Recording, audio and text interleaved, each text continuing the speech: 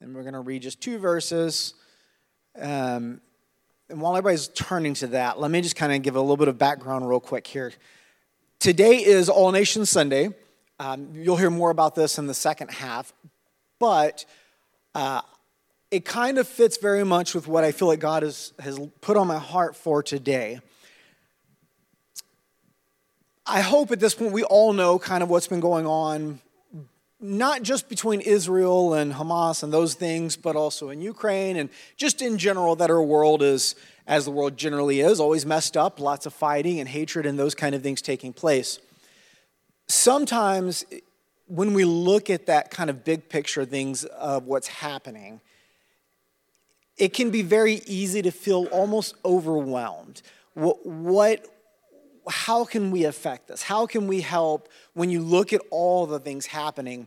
And I don't know if it's because of my military background, having been overseas several times, or whether it's my ER background, seeing stuff there.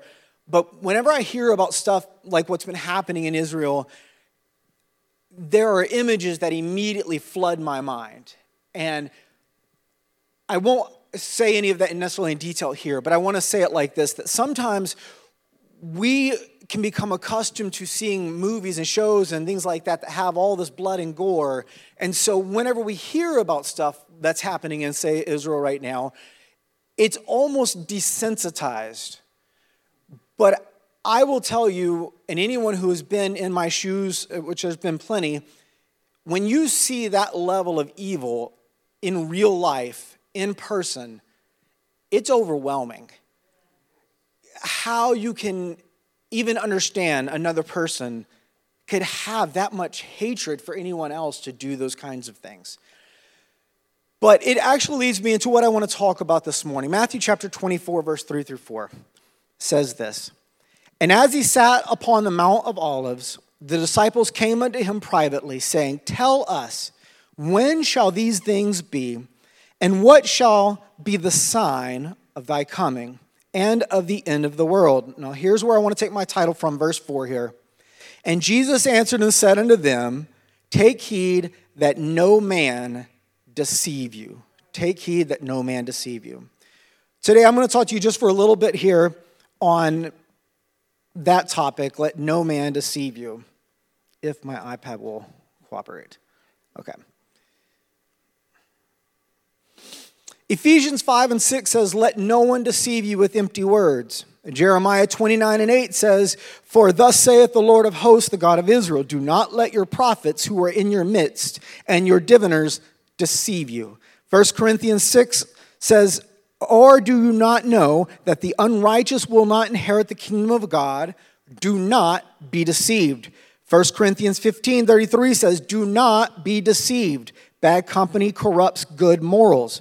Galatians 6:7, do not be deceived, God is not mocked. And finally, 1 John 3 and 7 simply says, Little children, make sure no one deceives you. Now, deception we can think of in a lot of different ways.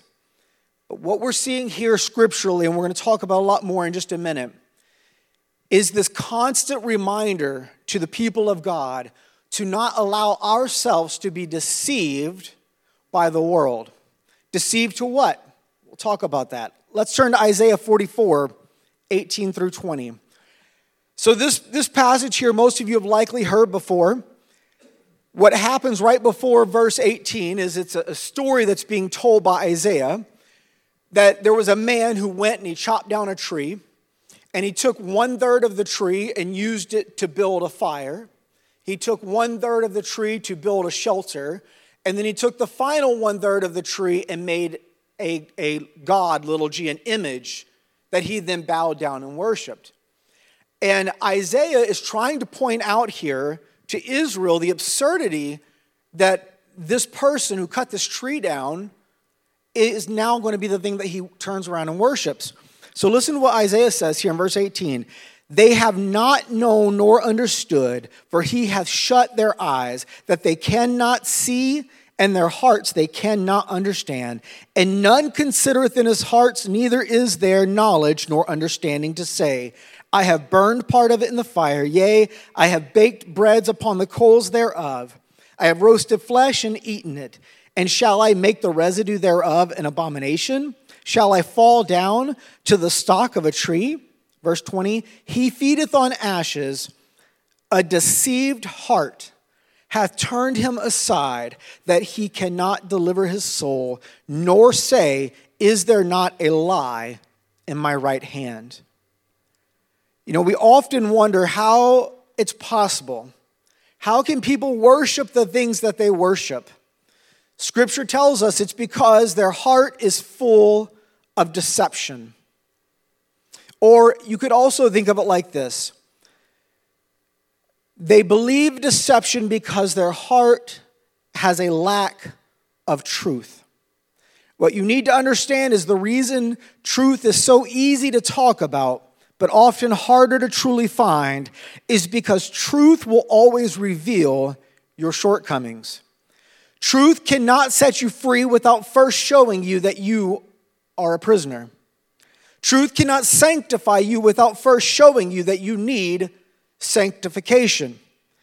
If you go weeks and weeks without ever feeling that conviction of God bringing to your attention the things you need to change, I dare say that you are not experiencing full truth. Truth will always force you to realize your dependence on Christ. Now, that sounds harsh, but I'll tell you, I actually take great joy and comfort in that. Because what this tells me is that if I will do my part, if I will honestly and earnestly seek God and seek to understand His Word, that on His end He would help bring to my mind and my understanding the areas where I am lacking. If you want to know if you are living in what God has for you, if you are living in the anointing that God has for you, it's a fairly simple metric. Do you go day by day and feel that you are on top of the world? There's no conviction. You don't have anything in your life that you think you need to improve on. If that's the case, I would tell you probably to go find a prayer room and do a little bit of digging. And that's not an indictment of any one person in the room. It's just the fact that we are all human and we need God. God is perfect. We are not. Therefore, there is always something more that we should be developing and working on in our own lives to become more like Him. I like knowing this because it's the Spirit of truth that then reveals these things to us. Now turn with me to 2 Thessalonians. It'll also be up on the board here. 2 Thessalonians chapter 2. And I'm going to read just a couple different verses. And we're going to get really into the meat of what I want to talk about today.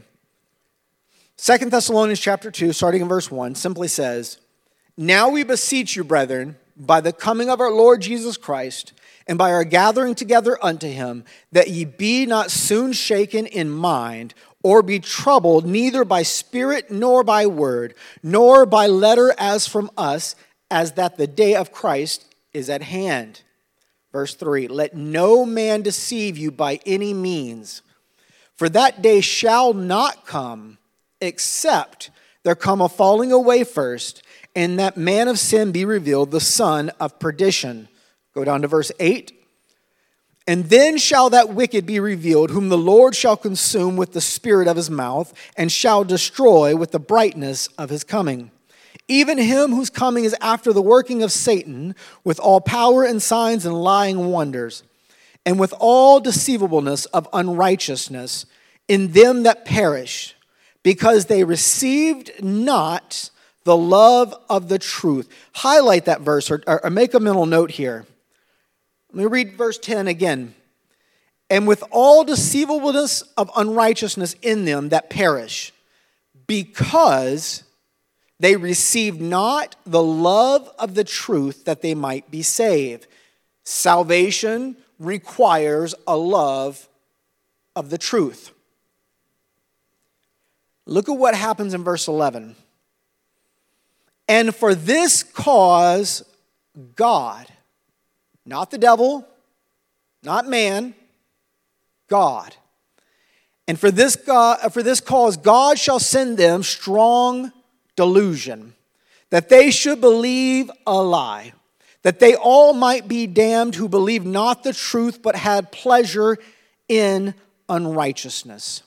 Now, I remember the first time that I read that verse, and I was very confused because I've always heard that God is not a man that he should lie, that God is truth, that there's no falsity, if you will, there's no lie in God. So I don't understand how this verse is then saying that God is going to force people to believe in a lie.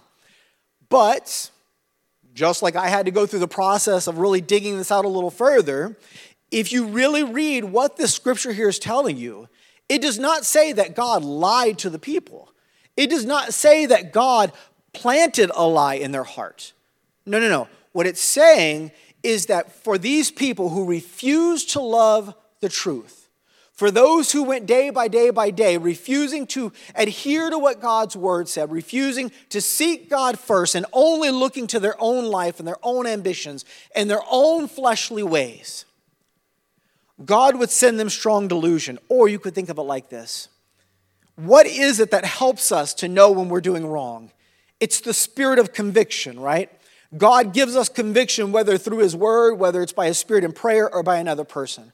God lets us know that we are wrong by giving us conviction. But what is happening here is when we as people refuse and reject God's truth for so long that our conscience becomes seared and no longer affected by the lies that we believe, that at some point God will say, okay, here's the strong delusion. That conviction that's been pulling you back toward me all this time that you keep rejecting over and over and over and you refuse to adhere to, I'm taking that back. So that spirit, that conviction is no longer in their hearts. And because they have not the conviction of God, they now fully believe in the lie to the extent that they no longer can even tell that it's a lie. That's a dangerous place to be in. We all have struggles. We all have those areas of our lives that, we face on a regular basis. And sometimes I worry that we as a church, or even just in general, and people, we think that if you sin on this issue, whatever this issue is, and you go a week and then you sin on it again, and you go 6 months and then you sin on it again, sometimes we say, well, you must not really love God. You sinned on that 3 times now in the past 6 months. Okay, we're all human. We all have our own different individual struggles. It's not a justification to keep doing wrong, but what it should let us know is that God understands that we are in a process of sanctification, right? That we haven't arrived there yet, but we are heading in that direction. That is a very different picture than what God is talking about in this one. In this one, there is no longer even an effort to try and stop from the sin. There's no longer even an attempt to look in the Word to learn how to change your life or to be more like God. And it's in this attitude, in this lifestyle, that God then removes that conviction from the person, and they believe the lie to the extent they no longer even realize they're deceiving their own selves. Now turn with me to Matthew 24. And while you're turning there, let me set the backdrop to what's about to happen here. The year was approximately 35 AD, and Tiberius was the emperor of the massive Roman Empire. Rome expanded across all of modern-day Europe and beyond. Israel was nothing but a tiny sliver of this enormous empire. And for Tiberius and the Roman Senate, Jesus and his followers were nothing more than a small blip on their radar, nothing to be overly concerned about. But as for Israel itself, it was under the iron fist of the local Roman leaders. Constant persecution and heavy taxation were the order of the day.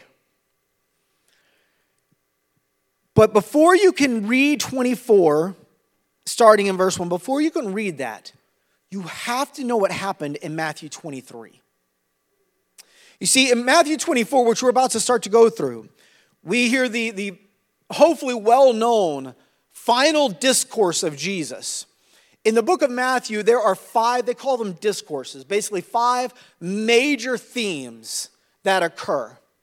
And they basically go through the progression of God's calling people to himself, God sanctifying the people, God sending the people out to help others be sanctified.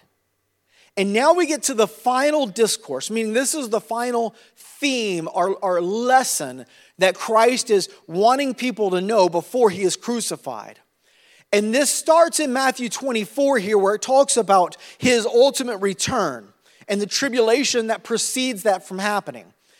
But before you can appreciate this message about the end time, about Christ's resurrection and return, you need to know what was happening in chapter 23.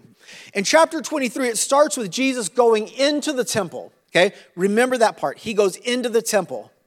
And in the temple, he is having this back and forth with the Jewish leaders, with the Pharisees and the Sadducees, and he is explaining to them how upset he is with them because they not only fail to worship God in truth, but they then stop others from worshiping God in truth.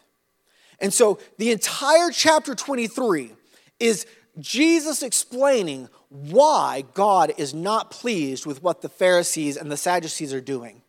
That because of their position, they have influence over the children of Israel, but they are using that influence to peddle lies. Not to help the people change, but to keep themselves in positions of power and prestige. To make sure they keep the children of Israel under their thumb. That they remember that they're the ones in charge. So now, imagine all of that. God's indignation, he is angry, he's upset with them. Some people refer to this chapter 23 as the great denunciation. Basically, God's entire discourse of yelling at these alleged leaders and why he's so upset with them. Okay, now, chapter 24, verse 1. And Jesus went out and departed from the temple. So what we're about to read here happens immediately after Jesus explained why he was so mad at these Jewish leaders. So what he's about to sit down and start talking about is coming partially from a place of anger with those people, but then warning his disciples of what needs to happen going forward. So it says, and Jesus went out and departed from the temple, and his disciples came to him for to show him the buildings of the temple. And Jesus said unto them, see ye not all these things? Verily I say unto you, there shall not be left here one stone upon another, that shall not be thrown down.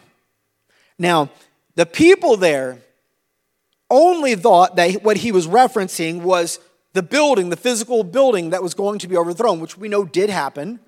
In 70 AD, the Romans came in, they sacked the whole place, destroyed the temple, obliterated all of the structures there on that Temple Mount, if you will. But Jesus' statement here goes beyond that. Jesus wasn't only saying that he is going to have this temple thrown down, but he's going to take all that they think they know about faith and about salvation, and he's going to turn all of that upside down also. Verse 3 says, and as he sat upon the Mount of Olives, the disciples came unto him privately, telling, when shall these things be? And what shall be the sign of thy coming and of the end of the world? Now listen to verse 4. They hear Jesus prophesy about the temple being overturned. They don't necessarily yet understand about how that spiritually also, that their whole system is going to be overturned. All they know is Jesus has been talking about this time where he's going to come in and he's going to set up this kingdom and he's going to bring peace on earth and he's going to do all of these things. So the disciples are anxiously awaiting, when can we get to see all of this amazing stuff happen? But his initial response in verse 4 is very telling.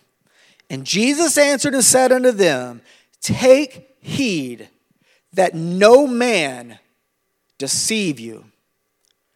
For many shall come in my name, saying, I am Christ, and shall deceive many. And ye shall hear of wars and rumors of wars. See that ye be not troubled, for all these things must come to pass, but the end is not yet. For nation shall rise against nation, and kingdom against kingdom, and there shall be famines and pestilence and earthquakes in diverse or many different places. Now, a lot of people stop right here, and they can somewhat either become fearful and or cynical. Because what they will say here is that, whoa, all this stuff has been happening forever. Wars, rumors of wars, people acting badly, children not listening to their parents. I tell you, that definitely still happens today. But Jesus is kind of painting this picture, this framework.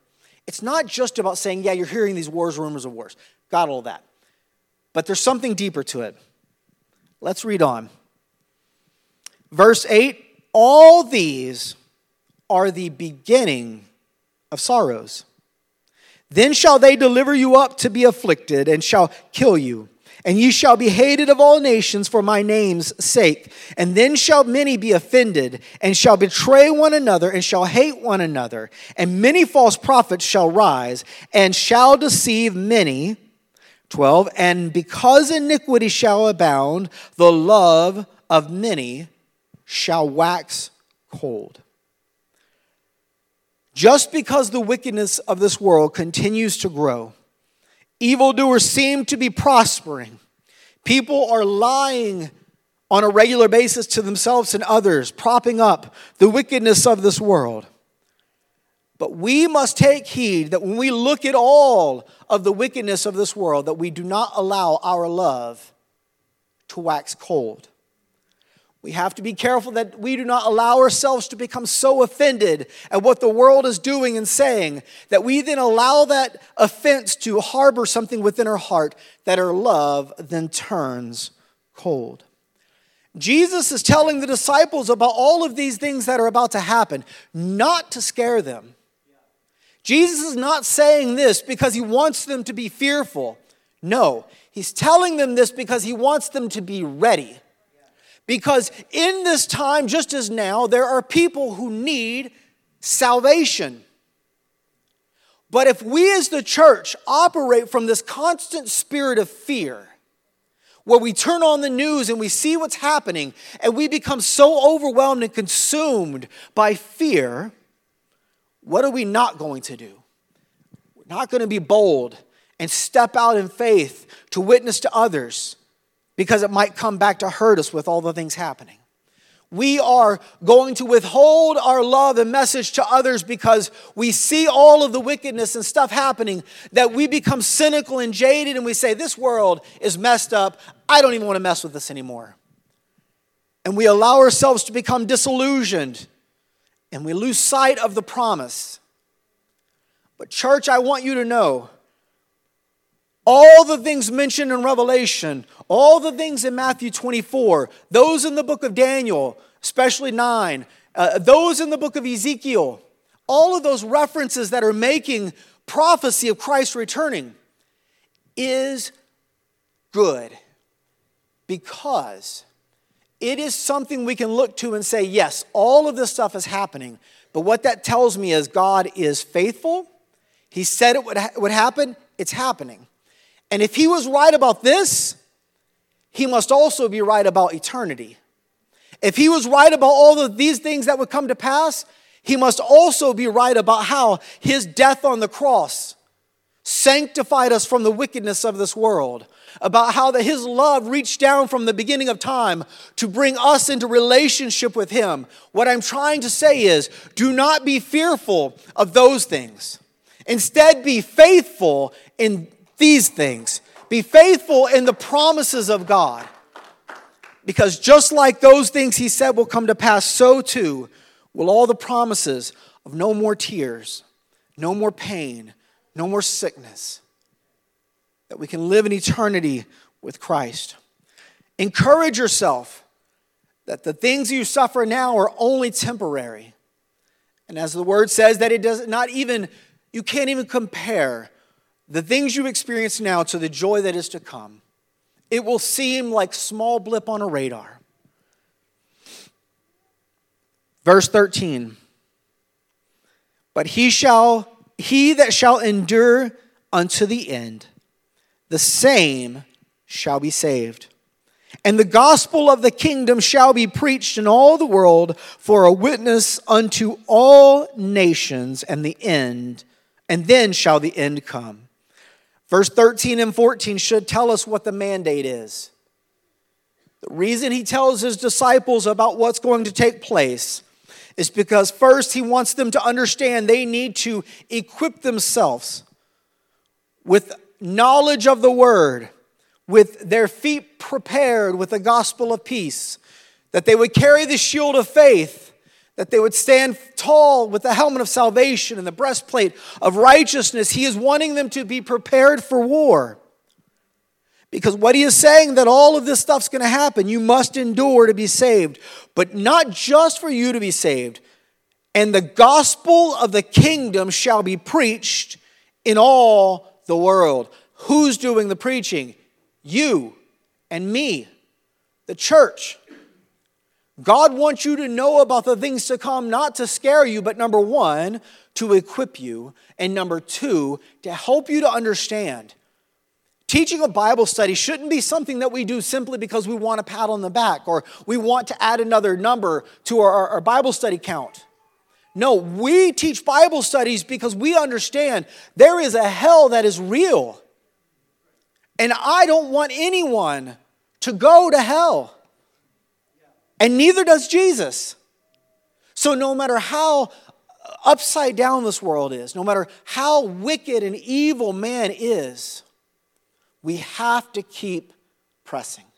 We have to keep reaching for the lost. Because if we don't, who will? Now, this might sound controversial, but the gospel is not just the death, burial, and resurrection of Jesus Christ. Now, before you throw stones at me, give me just a minute to explain this. You see, I worry that sometimes we believe that all we need to do is preach the death, burial, and resurrection, and then we are done. Once we tell people about the plan of salvation, our box has been checked. We no longer have any obligations. We fulfill what God has called us to do, and therefore we can go ahead and sit back at this point. The truth is that we need to preach death, burial, and resurrection. Absolutely we need that. We need to know that Acts chapter 2 and 38 is still relevant to today. That it is the eternal gospel. But the gospel of Christ does not just tell you why you need to change, but it also tells you how you need to change. The Word of God not only tells us how to obtain salvation, but it also shows us how to obtain sanctification. The gospel we must carry to this world is not just a once upon a time I was saved gospel. But it needs to be a gospel of, let me show you how He has changed me. Verse 14 says, and this gospel of the kingdom shall be preached in all the world for a witness unto all nations, and then shall the end come. When ye therefore shall see the abomination of desolation spoken by Daniel the prophet, stand in the holy place. Whoso readeth, let him understand. Notice the progression here. Jesus starts by listing road signs that are pointing toward what's going to come, about the rise of the Antichrist. And then he turns that toward Jesus. Verse 21, for then shall be great tribulation, as was not since the beginning of the world to this time, no, nor ever shall be. If I started this message, and I skipped verses 1 through 20, and I only began this message with verse 21, and said to you, and then there shall be great tribulation. It's going to be so bad like nothing you've ever seen. I would understand why you might be afraid. If all you hear when people talk about end time, if you will, is oh man, it's going to be so bad. There's going to be so much tribulation. I understand why you may avoid the book of Revelation. But this is unfortunately what we, society, but unfortunately within the church itself, we have done to this topic. We have preached this mentality of one of two things. It's so scary, I just won't look. Or it's so scary, there's no way God would ever let me go through that. And both of them are just as dangerous. We'll talk about why they're dangerous to you here in just a bit. But it's also dangerous to everyone else. Remember, what was it in chapter 23 that Jesus was so upset about? In chapter 23, he was upset because the leaders of that time were not pointing people to Jesus. They were not pointing people to the law and how to be changed, how to be sanctified. They were not giving the people the word that they actually needed to live for God. They were giving the people the word that they wanted them to know, so they followed them. That made Jesus angry because and actually in that same chapter, it talks about how that not only do you not come before God, but you shut the doors up so the other people can't come to God either. Newsflash, it still applies today. If we as the church, because we don't want to talk about the big, bad, scary things, just ignore it, and we don't tell anyone else about it, we are doing the same thing. Because of our comfort and not wanting to deal with that stuff, we don't look at it, but we also don't tell others to look at it.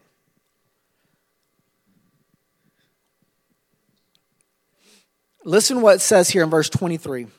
Then if any man shall come say unto you, Lo, here is Christ, or there, believe it not. The word Christ is a title. I know we all know this, but hear me out. The word Christ is a title, not a name. The reason why you have to know that is, they did not say that there's going to be someone out there who says they're Jesus. That's not what that scripture says. The scripture says, no. When you hear people say that they are the Christ, what does Christ mean? The anointed one, the Messiah, the one who brings salvation. So they don't need to stand up and say that they're Jesus. They don't even have to necessarily stand up and say that they're God. What they will say, though, is that they alone have the road to salvation, the thing that you need to be saved, that they would say that they are the anointed one. Okay, already run out of time.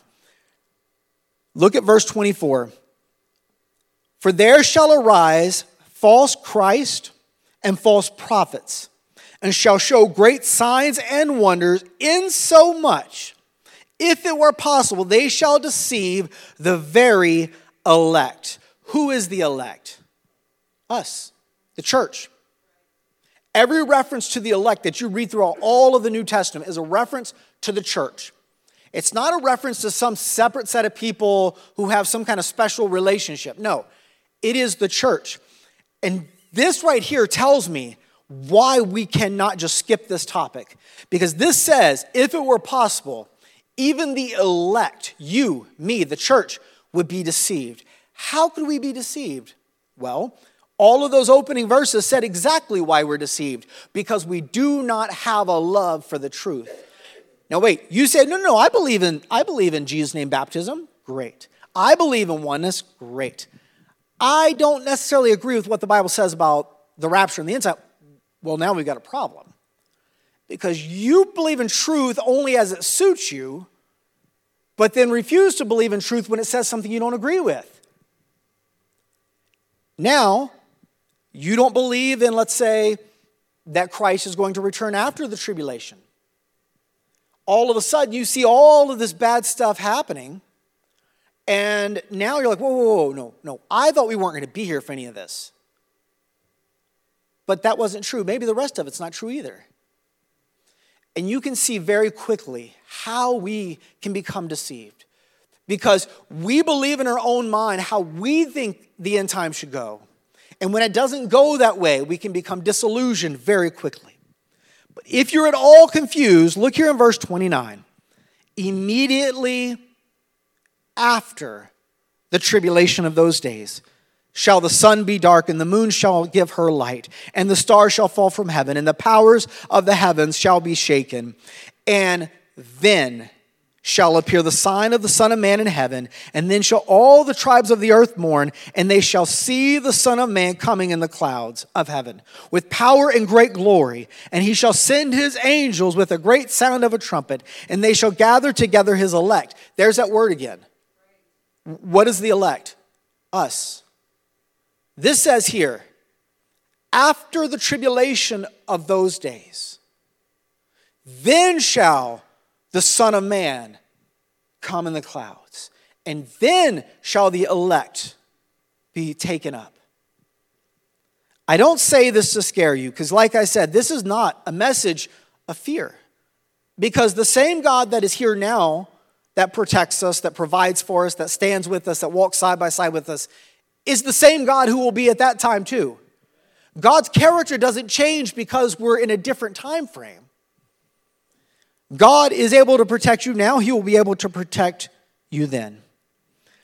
Now, I have run out of time, so I want to do this. I'm going to kind of move down here, because this is why I want to bring this to your attention.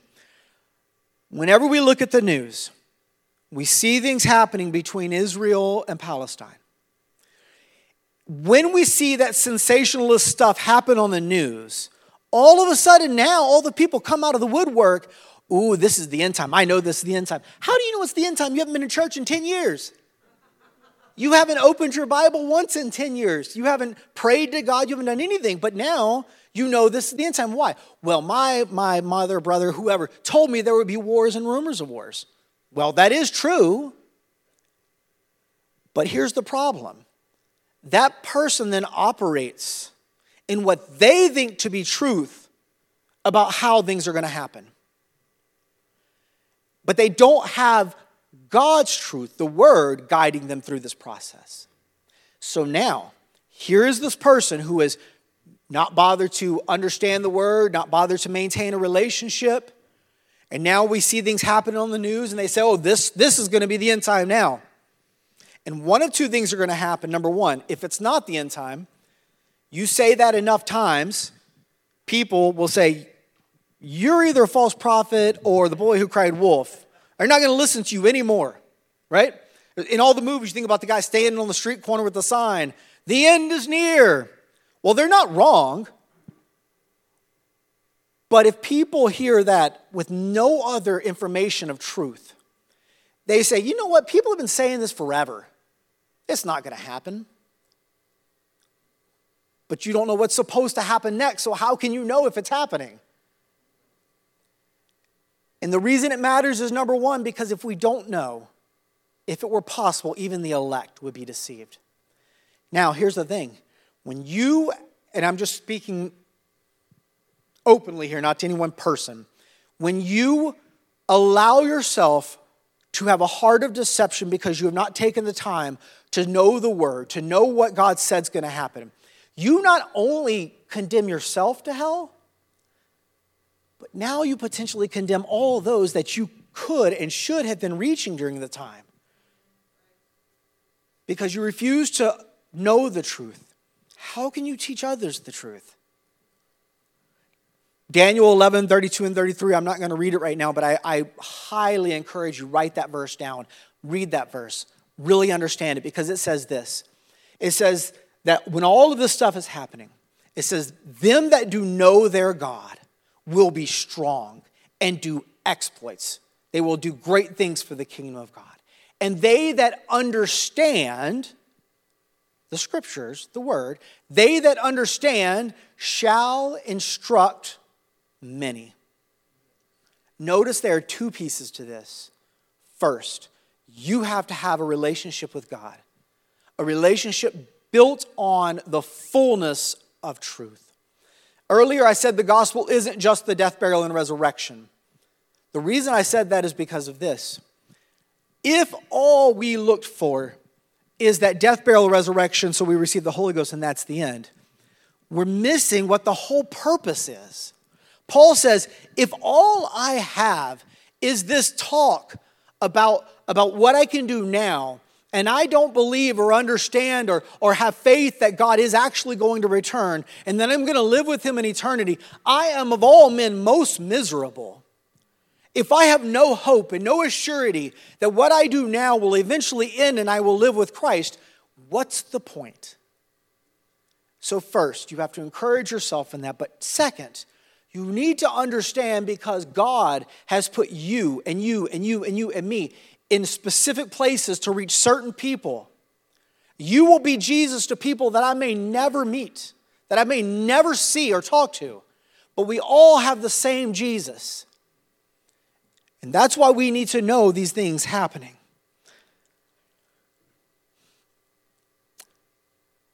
Corrie ten Boom, and I've referenced this story many times, but I always come back to this because I think it encapsulates so well what we need to think about.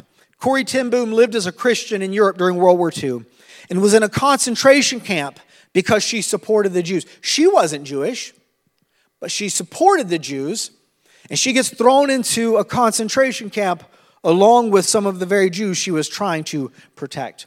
After living through that experience, she penned numerous books toward Christians that talk about the need to learn how to endure persecution for Christ and not just simply pray to avoid them. In one book, she stated this, and this is what I will close with. There are some among us teaching there will be no tribulation, that the Christians will be able to simply escape all of this. These are false teachers that Jesus was warning about. Most of them have little knowledge of what is already going on across the world. I have been in countries where the saints are already suffering terrible persecution.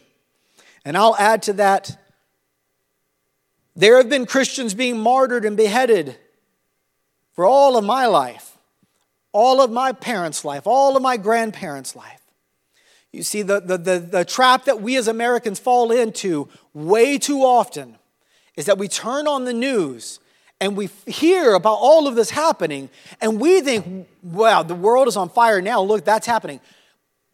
But are oblivious to the fact that there has been genocides and horrible things happening for generations. Don't let what you see on the news be the only thing that you use to measure where we are in God's timeline. Compare the truth of what you think to the Word. If it lines up with the Word, great. If it doesn't, toss it. In China, the Christians were told, don't worry, before the tribulation comes, you will be translated or changed or raptured. And then came a terrible persecution, and millions of Christians were tortured to death. Later, I heard a bishop from China saying this, sadly, we have failed. We should have made the people strong for persecution rather than telling them simply that Jesus would come and we could avoid all of these troubles. Tell the people how to be strong in times of persecution, how to stand when tribulation comes, how to stand and not faint. Let's all stand. I hope that in this short little time that you can walk away from here knowing two things. Two things. Number one, do not allow yourself to be deceived. How you can avoid being deceived is only by taking the Word of God, which is truth, and loving it. Loving the Word to a place that you will seek to do whatever it says, even if it conflicts with what you currently believe. Truth is truth whether you agree with it or not. It's up to you if you will allow the Word to change you or whether you will try to change the Word. And number two, there is a world that needs us. There are brothers, sisters, parents, siblings, grandkids in this very room who are represented here, that you may be the only person that preaches to them truth. Because I will tell you this, no matter how bad people want to paint the tribulation out to be, it is nothing in comparison to an eternity separate from God. let us remember to keep our focus and our eyes on Jesus. Let's pray. Lord, I thank you for your word. I thank you have not given us a spirit of fear, but of power and of a sound mind, that your love casteth out all fear. Let us look soberly at the world in which we live, but not fearfully. Let us look at the need and understand that you have given us the strength and the tools and all that we need to go day by day in this time frame. But Lord, I also pray that as the disciple Jude said, let us be faithful in the word, because if it were possible, we could pull one from the fire. Let us not lose sight of the time in which we live, of the God which we serve, and of the role which has been given to us. Help us to remember at all times that we are in this world, but not a part of this world. That we may walk on this earth, but it is not our home. We look forward to the day of your return and when all of this will be set aside. But until that day, let us be faithful laborers in the field. Let us walk in faith and not fear. Let us declare boldly the precepts of thy word. And let us seek you at all times. In Jesus' name, amen. Come back for worship here in a bit.